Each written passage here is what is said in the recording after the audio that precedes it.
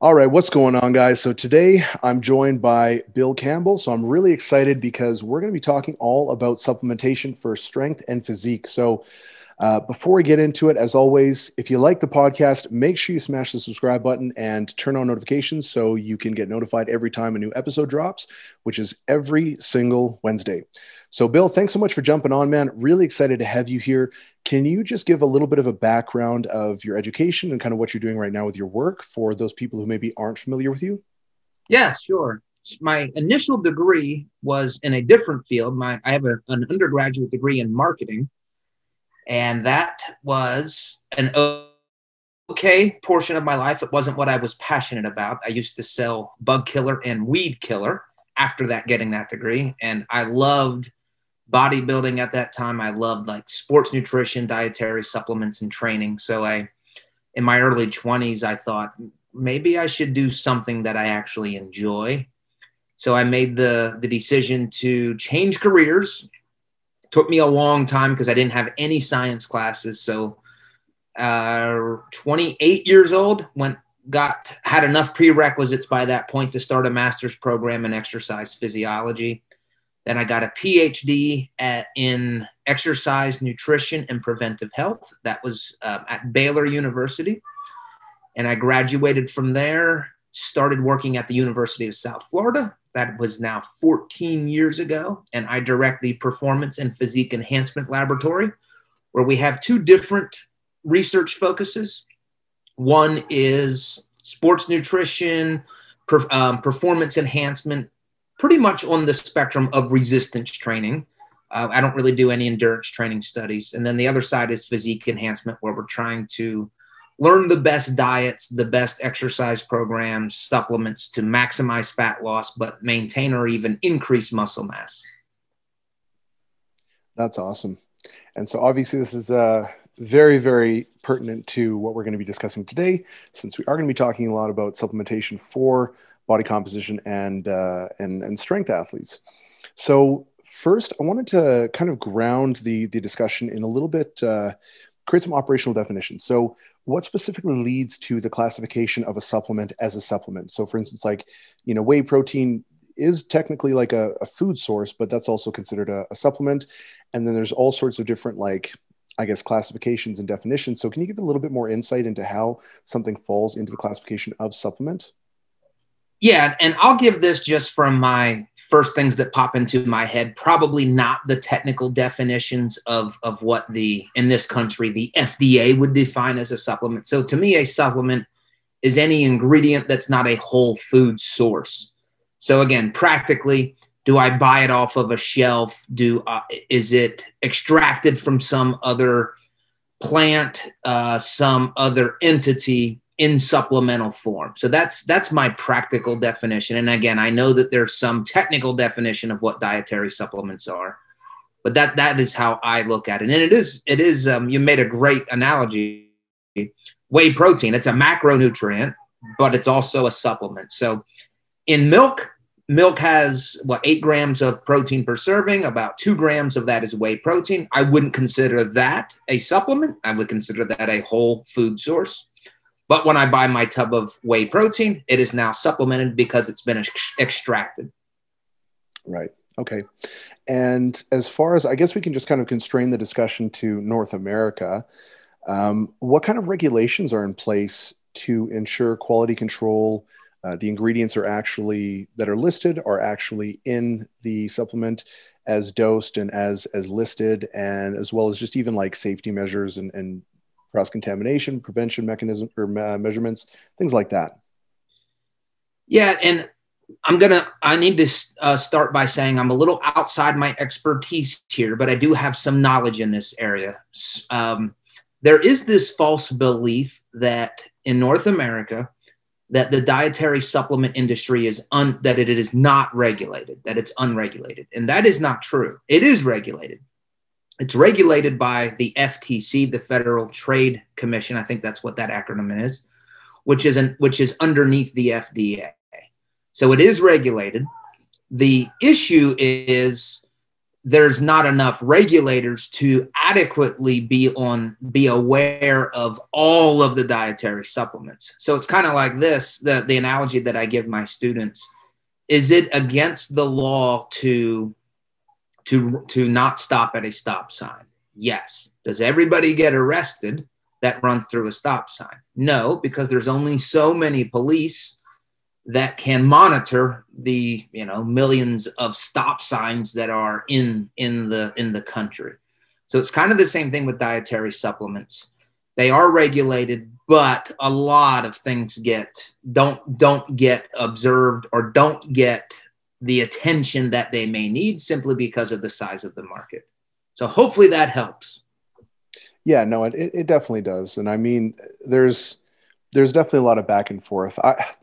I don't know. I kind of sometimes find that I flop a little bit, but I tend to probably have a stance that's a little bit more libertarian, where I don't necessarily agree that regulatory bodies are necessary in most cases. Because even though in some circumstances they probably do prevent people, I don't believe that on the whole, there's a whole lot of good evidence to suggest that they would perform any better or prevent or save people more than just the marketplace would on its own, And I mean, I know that's kind of contentious and people have their own views on that, but that's just kind of where I stand on things. And so, but I don't know, I guess it's neither here nor there. Well, I'll tell you where it is kind of cool though. Given your background that you've lived all over the world, you've seen probably tons of regulation. You've seen a lack of regulation. So you actually have a perspective that most people in the world don't have. So I really appreciate your perspective on that. And I would say I agree with you, but even if I didn't agree with you, you still have that perspective that I don't have, that I would respect even if we disagree. Yeah, that's fair. So I guess I just kind of want to highlight before we kind of get into this stuff, because I know people can, once they start doing a bit of a deep dive in supplementation, they end up getting a little bit obsessive and they kind of lose sight of the big picture. And that's sort of the magnitude of benefit that comes from supplementation. So I just kind of wanted you to maybe speak on that, like how much of an impact do supplements have outside of obviously PEDs on things like performance and body composition, just in like the hierarchy of priorities that you really need to focus on. So people don't sort of lose sight of the actual priorities when they're trying to optimize their diet. Yeah, so you use the acronym PEDs just to make sure everybody's on the same page. PED, performance enhancing drug. So that would be something that you can't legally purchase over the counter. You would have to get it prescribed to you by a physician. So we're talking mainly steroids and certain drugs. So supplements, we're playing in the sandbox of you can buy them anywhere. And your question was, without losing the forest for the trees, I guess now I'll share what supplements I take, and it's not very many, but my personal filtering process is it effective? Does this work? One, and then the second one, is it safe? If it passes those two tests, then I just go to, is it effective enough that I want to spend my money on it? And sometimes the answer is no. Sometimes the answer is yes. And I would even say, not proud of this, but when I was younger, that second filter wasn't very, very thick, the safety measure. Like I took a lot. I'll tell you a funny story real quick. The first time I ever took ephedrine. Have you ever taken ephedrine? No, I haven't. Are you familiar with what ephedrine is? I am, but I don't know a whole lot about it. I know this is like such a huge gap, and people always make fun of me because like I know a fair bit about nutrition and training, but then they'll be like, oh, what should I take for my drugs? And I'm like, honestly, I have zero idea when it comes to drugs. It's just never something I've really looked into that much. Well, ephedrine is a fat burning supplement that you used to be able to buy over the counter. And I remember just thinking, well, the instructions say take 4 pills. This was Twin Lab was the name of the company. And I took 8. I'm like, well, 8's going to be better than 4. And I was thinking fat burners don't really work. And oh my gosh, I'll never forget the experience that I had from taking ephedrine and there was also caffeine with it as well, I believe. But my job at the time was to stock shelves with like 4-gallon boxes of weed killer and bug killer. And normally I'd struggle a little bit to lift 4 gallons over my head. It wasn't easy. But that day, because I took that, probably around lunchtime, I was like spinning these boxes on one finger over my head, throwing it behind my back. I've never taken cocaine, but I have to think that's how you must feel on cocaine. And I remember getting home and laying on my couch, and my heart was just pounding. And I remember literally thinking, I'm going to die tonight. Like, should I call the ambulance? So that's when I learned that ephedrine worked. And right now, I'm not up to speed, but I don't think you can legally purchase it now. I think they took it off the market. But as I've gotten older, again, just to take this back to, does it work? If it does, okay, now is it safe? Those are kind of my filters right now. Yeah, that's fair. And so what are the primary supplements that work? And I guess I kind of want to not necessarily focus as much on health and really try and hone the conversation in on performance enhancement or enhancing body composition in particular. So what are some of the primary supplements that do have, a fair bit of research behind them to show their efficacy with regards to strength and physique sports? All right. And when I think of performance and physique, I think physique, does it build muscle? And then we have the fat loss category, and then we have performance. So when I look at supplements, I kind of have those 3 categories: building muscle, losing fat, improving exercise performance. And I'm glad you didn't ask me to include supplements that are related to health, because I don't know them. That's not an area that I study. Health's important, but it's just not an interest of mine. I'm interested in building muscle, losing fat, and doing better in the gym. So performance. Which one would you want to start with out of those 3 categories? You can just take your pick and we'll go from there. All right, let's start with muscle building. The gold standard of dietary supplements there is creatine monohydrate. And in fact, it actually checks all 3 boxes. Not as much on the fat loss, but we do have evidence that it does cause fat loss. So creatine monohydrate, let's just look at my filters. Does it work? Absolutely. Is it safe? Absolutely. There's been no other supplement besides caffeine that has been studied as much, and this is in the sports nutrition realm, that has been studied as much as creatine. So creatine builds muscular strength, it improves strength, it improves performance, and it improves muscle mass. And an added benefit, it's cheap. So I'm amazed at the number of people who don't take creatine. If you're in this realm of fitness and you like to lift weights, I don't know why you wouldn't take creatine. Because I could understand if you don't have a lot of money or finances, but it's cheap. It's one of the cheapest supplements you can get. So there's the home run, the king, the goat, the king of the mountain. And like I said, I literally call it the gold standard of dietary supplements because it works, it's safe, and it's not expensive. So before we get into any of the other supplements, then can you just differentiate between the benefits of, for instance, like a creatine monohydrate versus like creatine or like, I know people talk about like hydrochloride and like different types of creatine in particular, and they tout them as like these really, really beneficial supplements, when most of the literature that I've seen anyway says creatine monohydrate is the best. There's not really any additional benefit. Can you kind of speak to that?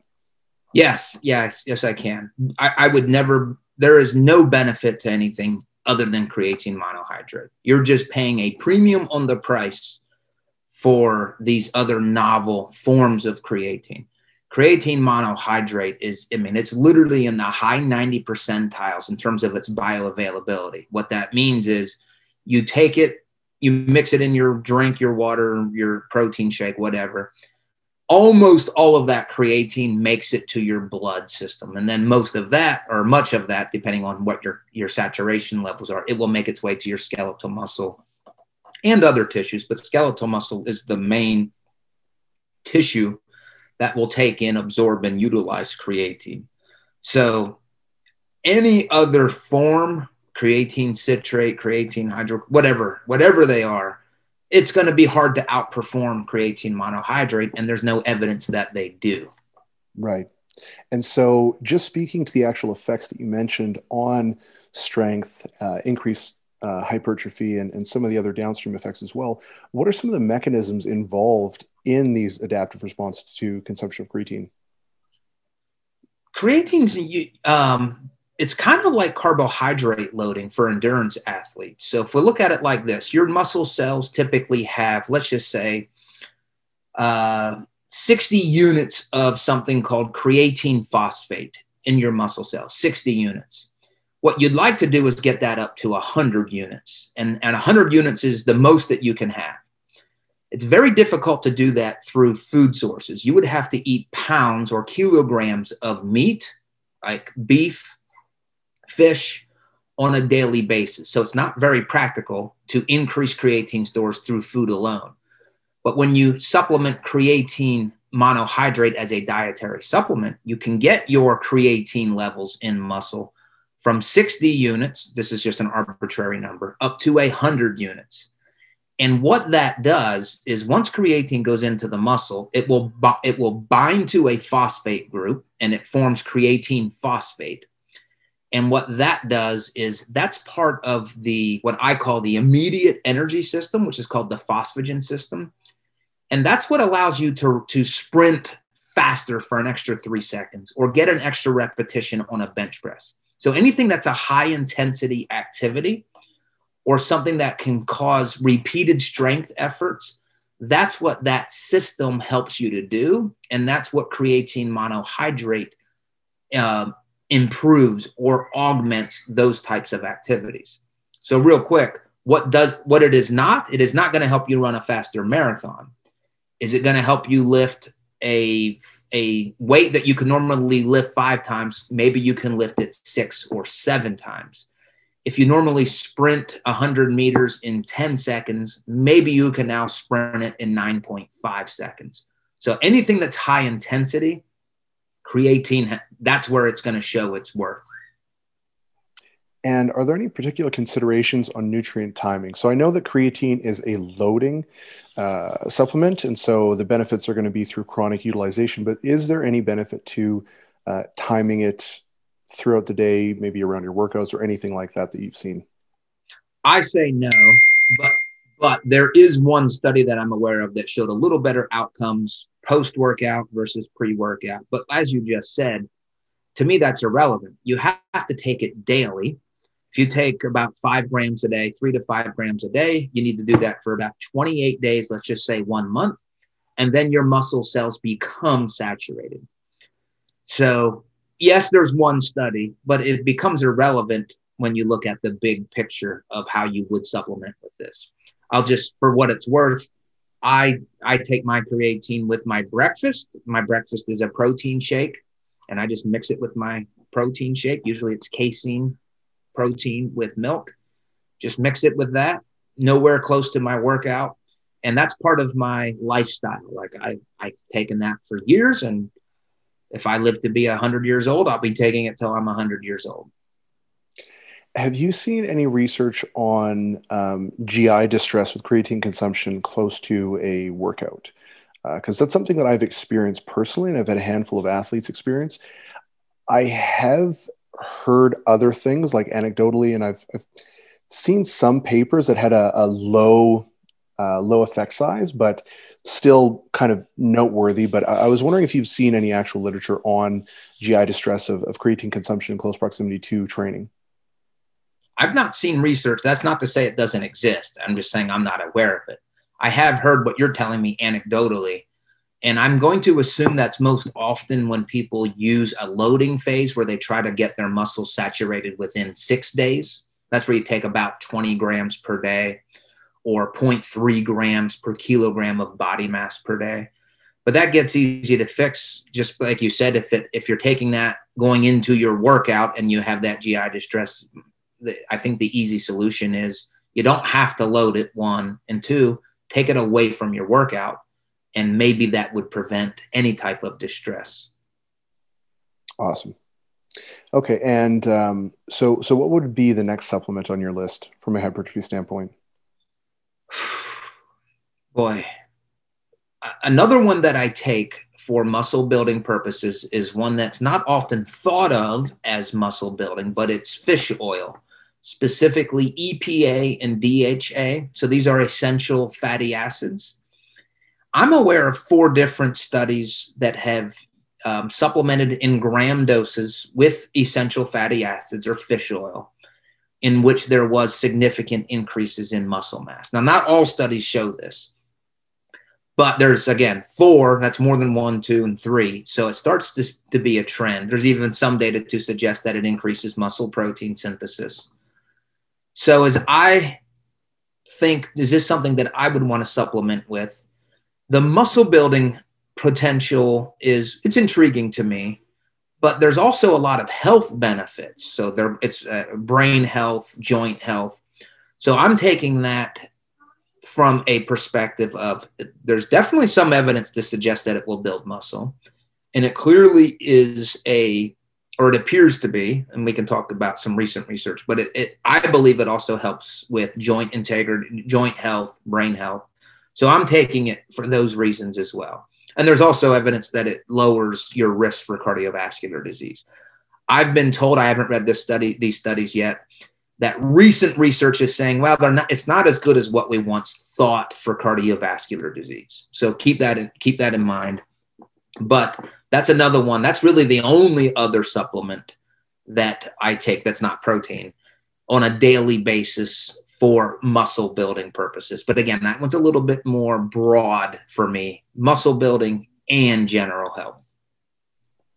Right. That's interesting. I don't think I've really seen that. I mean, I've seen supplements taken that have like maybe an indirect effect on certain things, but yeah, that's an interesting one. I'll have to kind of look into that.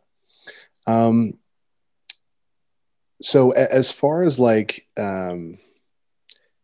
caffeine goes, obviously that would kind of have like an indirect effect, because if your performance is enhanced, you might get a slight benefit in hypertrophy or fat loss or whatever. But what kind of impacts or positive impacts do we see from caffeine on performance, hypertrophy, and even like perceived effort, fatigue, recovery, things like that? Yeah, caffeine is another one of those like creatine, in the sense that it's extremely well studied. It works. It's safe for most people. And now, obviously, too much caffeine, again, if you're going to take that in the grams, it can be deadly, but so can water, if you take too much water for that matter. I wouldn't put caffeine in a muscle building category. I would never think of it to help build muscle, but I think it's probably my number 1 fat loss ingredient. It stimulates lipolysis, which is it's breaking down the fat cells, essentially. So the fat cells have triglycerides, which are fatty acids, and a glycerol backbone. You're never going to lose fat or burn fat until you liberate the fatty acids from your fat cells. And caffeine does a very good job of that. It also increases your metabolic rate. And over time, that will result in fat loss as well. So I think that's probably my number 1 ingredient for fat loss. But we also have this third category of performance enhancement, and it's incredible there as well. It is very good for endurance athletes. And one of the main things that it does is it just lowers your rating of perceived exertion. So it makes exercise that you typically find very difficult or arduous, it makes it not seem as hard. And that's huge. Depending on the study, I mean, I'll just give an approximate estimation. Half the studies show that it improves resistance training performance. Half the studies say it does not. But I don't think you're going to find many that says it makes resistance training performance worse. So it probably can only help. That is a supplement, though. As much as I like it as an ingredient, I don't supplement with it. I don't take pre-workouts. I only because I don't want to be dependent on a pre-workout to feel like I need it for my workouts or to have a good workout. I typically also don't take it for fat loss. And the main reason there is I'm always experimenting with diets and different training things on myself. I'm like literally a human experiment just because that's what I do. And I like to experiment on myself. So I don't like to cloud it with caffeine. I want to know how my diet is doing. I'm going to show you, but nobody else can see it. But Diet Dr. Pepper, I drink 1 or 2 of them every day. That has, I don't know, maybe 50 or 60 milligrams of caffeine. So I do get it in diet soda. But other than that, I don't get it. But it's a great ingredient. Again, my top pick for fat loss and very good for endurance athletes. Mm-hmm. And also, I guess I think it's important to note as well that there is a big difference between caffeine and coffee. With coffee, I've even seen research that shows that the concentrations of the actual caffeine content can vary dramatically based on roasting, based on the bean type, based on a whole host of things. And so I think a lot of the times when people take it for an ergogenic effect, which would be like a performance enhancing effect for your training, for those people who don't know what that is, I think you'd probably have a little bit better time from a dosing standpoint if you're using like caffeine supplements, like caffeine pills or a powder or whatever it might be. I don't exactly know what type of supplements are on the market. I've never really taken caffeine before, versus a coffee. Although I know coffee does work for some people. They just like it and they just kind of feel that it gets them a little bit of a boost. Although I would suspect that's probably a little bit more placebo than it is the actual caffeine content of the coffee. But could you give any recommendations on caffeine supplementation to get this ergogenic effect? Like what would the dosing be and what would proximity to training be for caffeine consumption? Yeah, the dosing is 3 to 6 milligrams of caffeine per kilogram of body weight. And for most people, that's going to be around 200 to 300 milligrams. In terms of exercise, about an hour before, I think that's pretty effective. I don't remember what the plasma peak levels are, but I think an hour before tends to be effective. It is funny you mentioned whether you get it in powder form or in pill form. One of my former students, Gavin Rogers, who's just one of the most knowledgeable people about supplements, he was telling me, and I haven't verified this, but it's much more difficult to buy caffeine as powder because it's easy to overdose. So if you take more, let's say you take a tablespoon rather than a teaspoon, the rates of overdosing on caffeine can be quite high. And it's much harder to overdose when you're taking pills, when it's a standardized amount. So that's very interesting. Yeah, I feel like that's definitely something that people would probably be inclined to do. At first, they're kind of shaving off those teaspoons. Then, after a week or two, all of a sudden, it's like these massive heaps. Yeah, or if your kid gets into the bottle again, it's one of those things. If it's that can have some drastic consequences if it's overdose. So, but highly effective. So creatine. Just to summarize what we've talked about so far, creatine is my number one supplement for muscle building. Caffeine is my number one supplement for fat loss. That's available over the counter. Yeah, exactly. Awesome.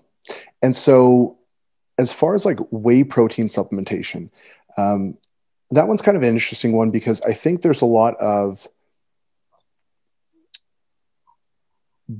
the benefits of whey protein supplementation are more practical in nature. So like I generally don't focus on tons of supplements with a lot of my athletes anyways, and that's just my personal preference.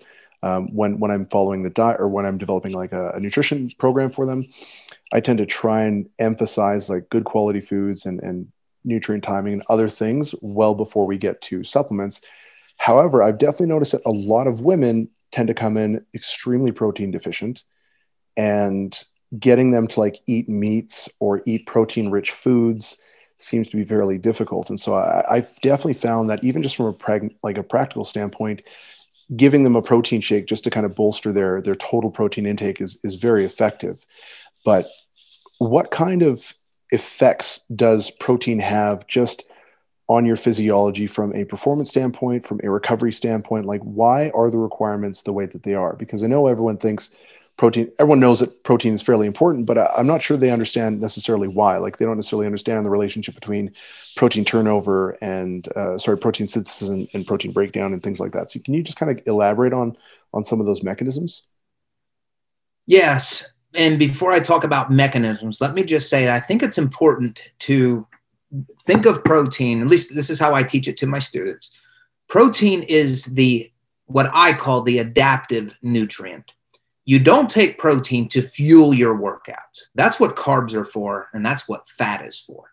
So going into a workout, if you haven't eaten for a while, fuel the workout. Take carbs, eat fat, have a meal, whatever, to fuel your workout. Protein, not a good fuel source. What protein does, it allows your body to adapt to the stimulus of that workout. So it's adaptive. Again, fuel your workout, have a great workout, stimulate the body. And then once you have the stimulus from the workout, now your goal as a high-performing athlete is to have your body adapt to that stimulus of the workout. That's what protein does.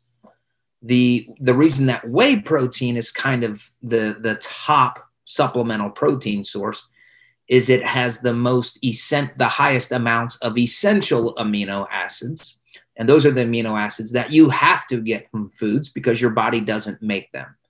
But any animal source, if you look, casein is the other main protein in milk. You have eggs, chicken, beef. I even like to say roadkill. Any form of animal protein is going to be high quality.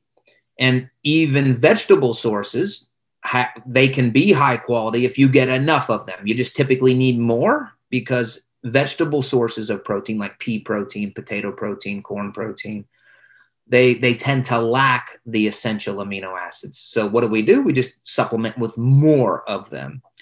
In terms of a mechanism, how does it work? Well, protein helps stimulate muscle protein synthesis, and it also helps slow down muscle protein breakdown, which you described the concept of protein turnover. So the more that you are increasing muscle protein synthesis, the greater likelihood that you're actually going to build muscle.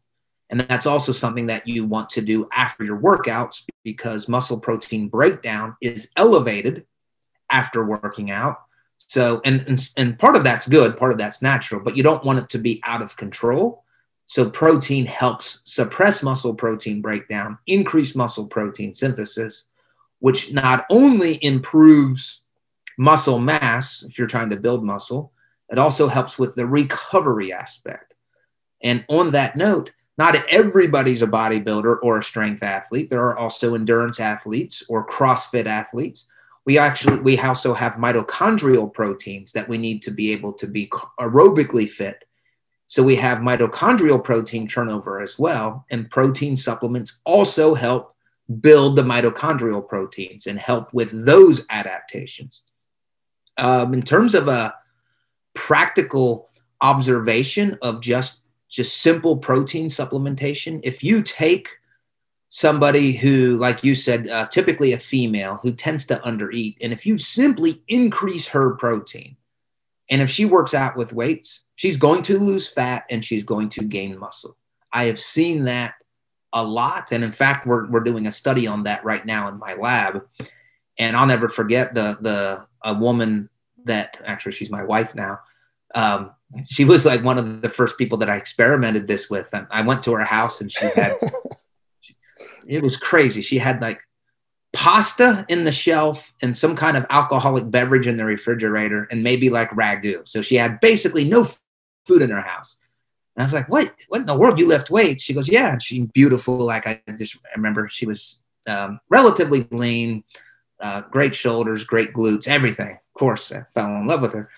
But we just simply increased her protein, and her shoulders got bigger. She lost more fat. That's the only change. Nothing else. So yeah, protein it's a pretty amazing. Out of the 3 macronutrients, it's the one that will change your body composition the fastest. Yeah, I actually recently had I took on a new client, I want to say about a month ago. And in the check-in, I have like a whole host of things. We talk a little bit about stress, mood, perception of training, additional notes, and like we have a nutrition section, sleep section, all sorts of different things. And the first thing that I was seeing was she wasn't really filling out her nutrition. And I'd get this feedback like, oh, I'm just, my mood's down. I'm training's really hard. It's really a slog, blah, blah, blah. And I was just like, this doesn't make any sense. I'm looking at your historical training logs. This is substantially less than what you're used to doing because I'm kind of, slowly building her into it. And I was like, what is going on? And I was like, okay, why don't you fill out your nutrition? Because her sleep seemed to be pretty good. And sure enough, she was getting between like 30 and 50 grams of protein per day. And this girl's about 175 pounds, right? She's a very, very strong lifter, very high level actually lifter, and just wasn't getting any protein. I'm like, okay, cool. And so I was just like, all right, I want you to start taking 2 shakes a day, because she had a real problem with eating, right? Like she just would not eat. So I was like, I just want you to take 2 shakes a day. So just by increasing her intake from like 30 to 50 grams, getting her to about like closer to about 120 to 140 grams on average, all of a sudden her performance just spiked up. And like you said, her body fat percentage just dropped. She got way leaner. And this is over the span of like a month. So like a very short duration too. And so it's really incredible how many athletes like who are pretty freaking strong and pretty far ahead just have been going on with like almost no protein. I'm just like, how are you still alive? So it's a lot more prevalent than I think people think, and probably a lot more prevalent with women than men. But it's actually pretty shocking, exactly like what you said, how much of a difference protein intake makes when you start to monitor it. And then her mood went up. Level of perceived exertion went down, like just everything started improving on all fronts. So it's definitely really, really one of those important things to monitor. I wanted to talk a little bit about nitric oxide and then also nitric oxide precursors, like citrulline malate and different nitrates and things like that. Have you seen any research on that and what sort of impacts they have? Yeah, so my thesis was on the original nitric oxide supplement. So it was 2007. So that's kind of where I started my whole career, was on, and that was an arginine alpha ketoglutarate based supplement. So nitric oxide, it's a gas in the body that when it increases, it dilates blood vessels. And the thought is when you dilate blood vessels, it will cause a greater oxygen supply, a greater nutrient supply to your muscles. So there's the mechanism of what nitric oxide does. And the research, at least at that early time, was all focused on arginine. So arginine has a pathway where it's converted to nitric oxide, but it's really not an effective precursor to nitric oxide increases. At least arginine is not. Particularly in healthy people. Now, if somebody has diabetes or if they have a compromised cardiovascular system, there is research to suggest that arginine is helpful in those individuals, but not for fit, active, younger, healthy, and let's just say metabolically healthy individuals. So the other thing you mentioned was nitrate. So again, that can increase nitric oxide levels. Awesome. And so as far as like performance, what does the research say as far as like the actual efficacy of using these? Like, do we actually see an enhancement in performance or recovery or any other additional benefits of supplementing with nitric oxide? Yeah. So again, the goal is, let's look at citrulline, commonly sold as citrulline malate. That actually does increase nitric oxide levels quite nicely. Citrulline will increase your blood levels of arginine better than taking arginine, because arginine gets broken down in the digestive system.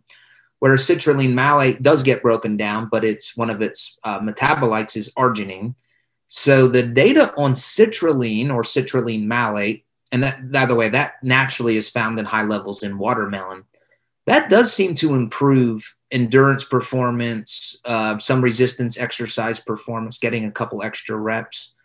So in that would be the, if you want to increase nitric oxide level, citrulline is a better path than arginine to do that. And so what would be the dosing of that? And are there any sort of nutrient timing considerations for supplementation as well? Yeah, definitely the timing would be about within an hour before exercise because it's short acting. We also have beetroot juice. I don't have much to say on beetroot juice, but I do know that's another supplement that can improve nitric oxide. I'll know a lot more about that in about a month or two as I finish my research. The supplemental ranges for citrulline malate is about, let's just focus on citrulline. It's about 4 to 6 grams. That's the effective dosage. So what I tell people is if you're looking at a pre-workout, because a lot of pre-workouts will have citrulline in it or citrulline malate, if it's citrulline malate, make sure that it has at least 8 grams because that would typically mean 4 grams of citrulline, 4 grams of malate. If it's citrulline by itself, at least 4 grams, possibly even up to 6 grams of citrulline. Anything less than that, the research would suggest it's not going to promote an ergogenic effect. But at the levels of 4 to 6 grams of citrulline, that's where you start to see some performance enhancements. Awesome. And I just wanted to, I guess, talk a little bit about vitamin D, because vitamin D is kind of one that's been pretty interesting. We have vitamin D, receptors essentially all over the body, and it seems to have a lot of effects, even as catalysts or I'm not exactly sure what. I'm not too familiar with the chemistry aspect of that, but it seems to have a lot of benefits.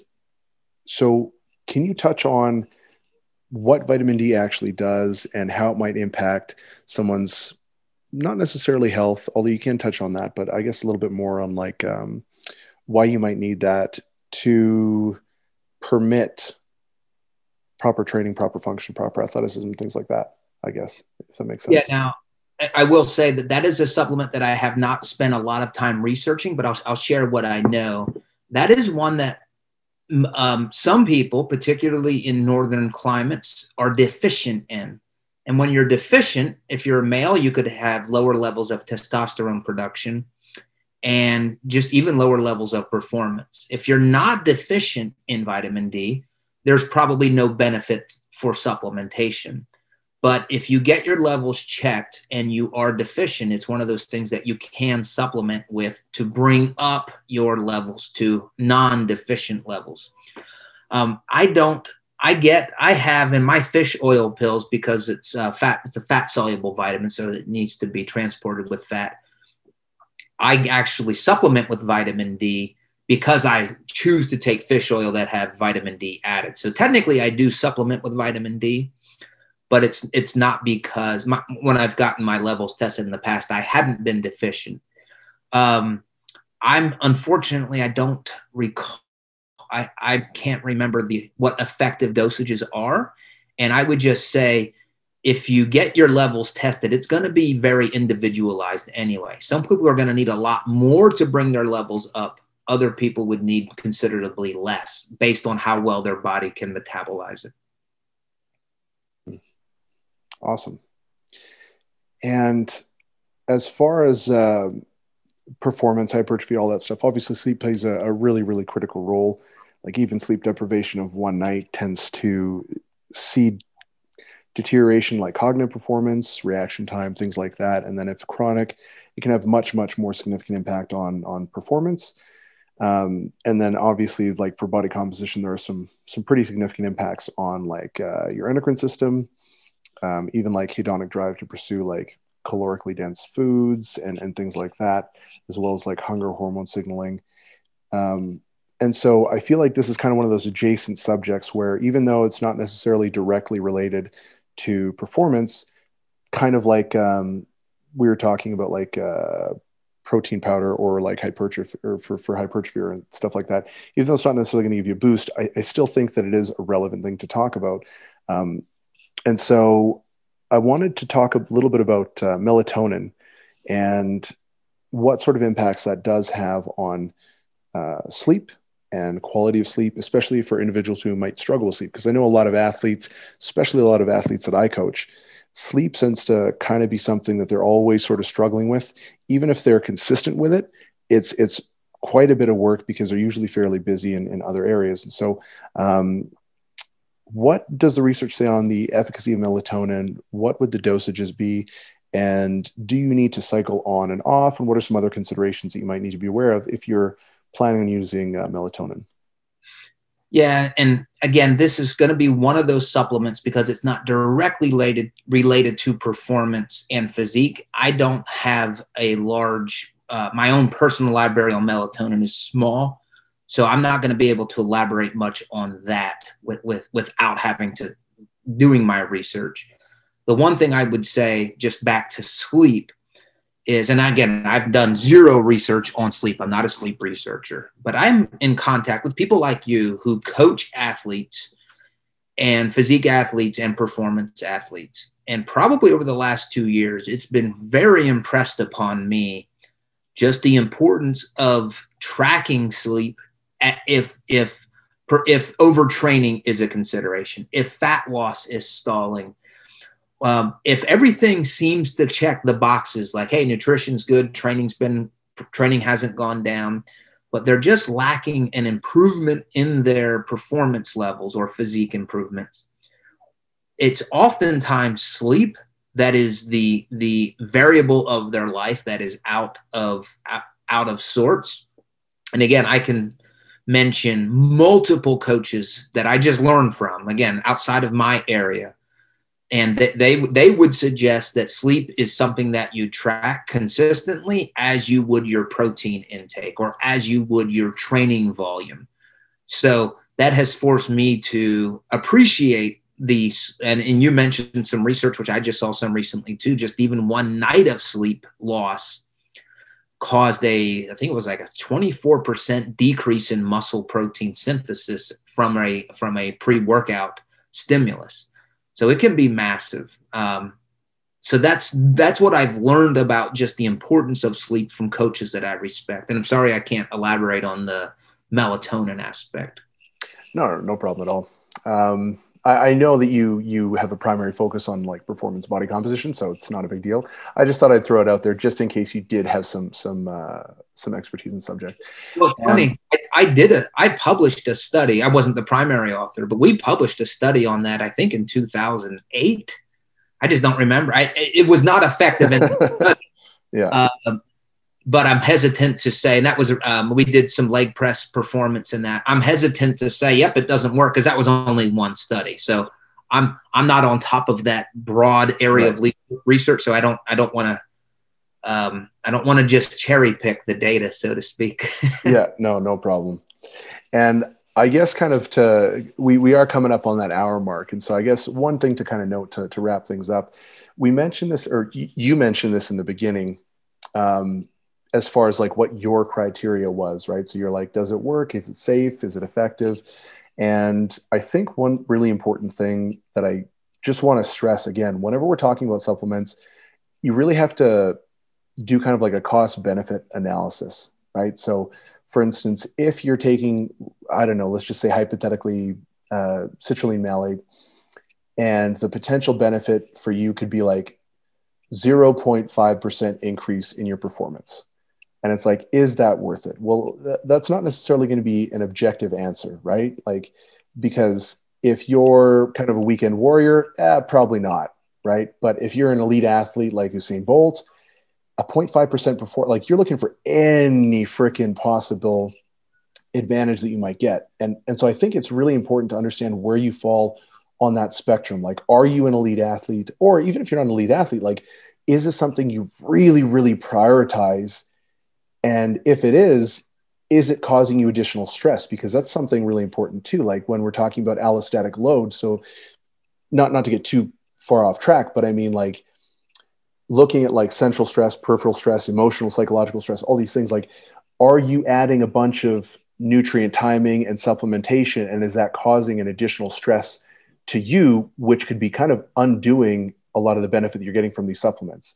Is it counterproductive? So I think it's really important to understand, like, where do you fall on the spectrum of how important is every percent increase in performance? And then also, what's the cost of doing it? Because there's a financial cost, there's a time cost, there's a, I guess, potentially a psychological cost if you're having to like track macros and things like that. That can take a lot of effort. And if you're doing a bunch of other things, I think it's really important to understand how all of these things cumulatively add up to the overall stress load that you're taking on. And so I just kind of want to really reiterate that that it's really important whenever we're talking about supplements and things like that, we're talking about fairly small orders of magnitude of benefit. Even though they show a very robust training effect, it's still relatively small when you compare that to just general diet or general good training practices or sleep and things like that. So I just kind of want to make sure that that's still within that context of supplementation. Supplements are great. They can absolutely be enhancing, but just make sure that if you're deciding to take certain supplements, you understand where you fall in that spectrum and what's going to be the best fit for you long-term. So Bill, did you have anything that maybe you wanted to just say to the listeners to kind of close out or anything like that? Well, one, I wanted to thank you for thinking highly enough of me to want to talk to me for an hour. So thank you for the conversation. I don't usually I don't get to talk about supplements the whole time. So this was a nice change. Most of my work recently has been, as we discussed, a little bit more on fat loss.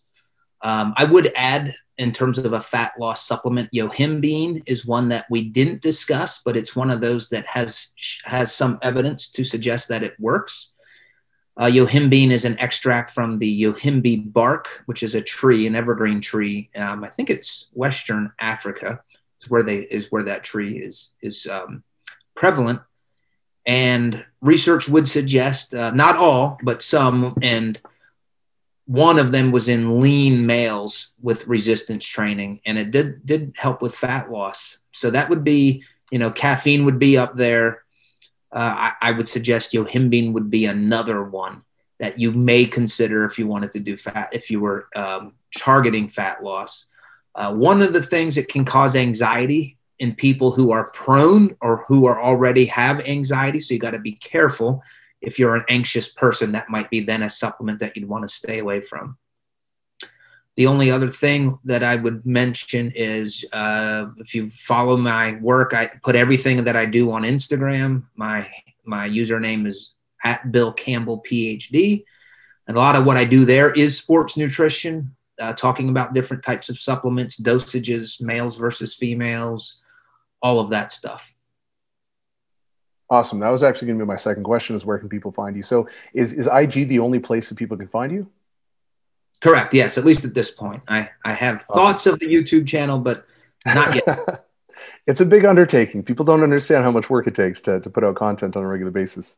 Oh yeah. Just my Instagram. Yeah. And then you're doing a podcast yet on top of it. I don't know how many channels you're on, but just a podcast.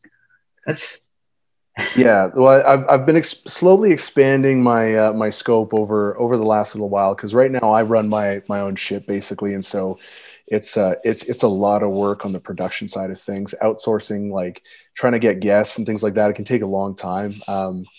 But yeah, it's definitely cool. Actually, I was gonna say, I love your Instagram account, and I actually admittedly totally stole your idea. I totally ripped it off. Your true or false posts, I freaking love those.